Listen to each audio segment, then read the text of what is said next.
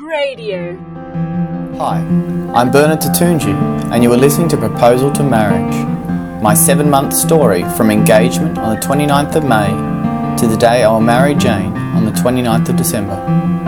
You can also join me on this journey to the altar at proposaltomarriage.com.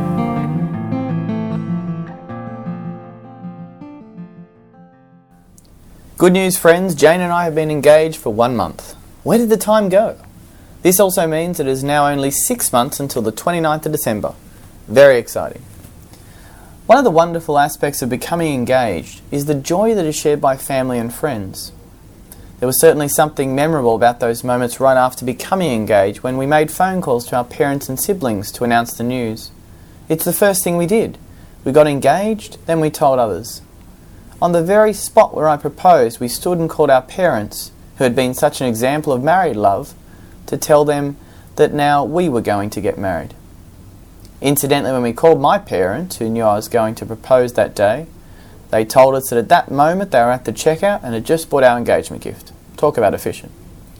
I guess telling others this great news makes sense because the whole point of becoming engaged is to get married, and the whole point of getting married is to publicly state that I choose to love Jane before all others.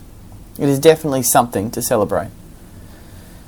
Being in a Facebook world, we also had to share the news there, and immediately so many people began sending messages of love and support. I think Jane received her highest like rate ever, but then it is not often that one writes "I'm engaged" on one's wall.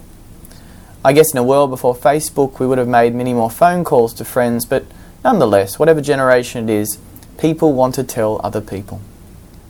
Within days and continuing still, we began to receive engagement cards, which have mostly come from extended family and more distant friends.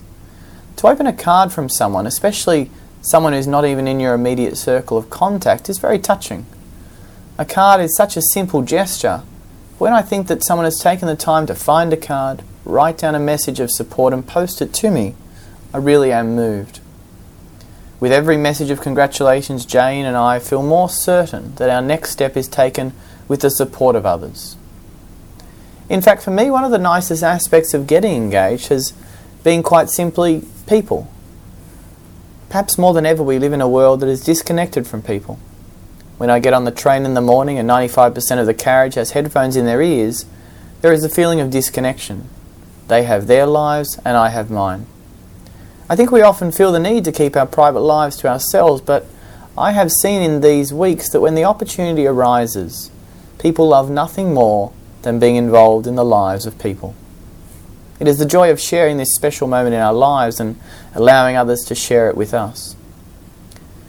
Getting married is perhaps the most common thing humans do, and in walking this path to marriage, Jane and I have become united with all those who have got married before us.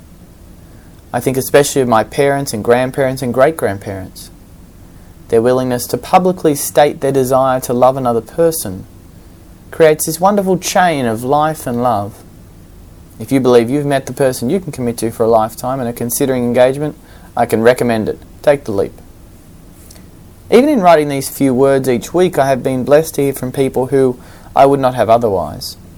They have contacted me to say that they are so excited for Jane and I and that they are accompanying us with prayer. With prayer! People out there are praying to God in heaven for Jane and I. That is so completely wonderful and demonstrates the beauty of a love built on faith. Again and again, what comes to me is how much we need one another. And so while I am grateful for all the messages, the support and the way people have shared in our joy, it has also been a source of reminding me to focus on other people and on the joys of their lives. I think I'll go out now and buy a supply of greeting cards and stamps.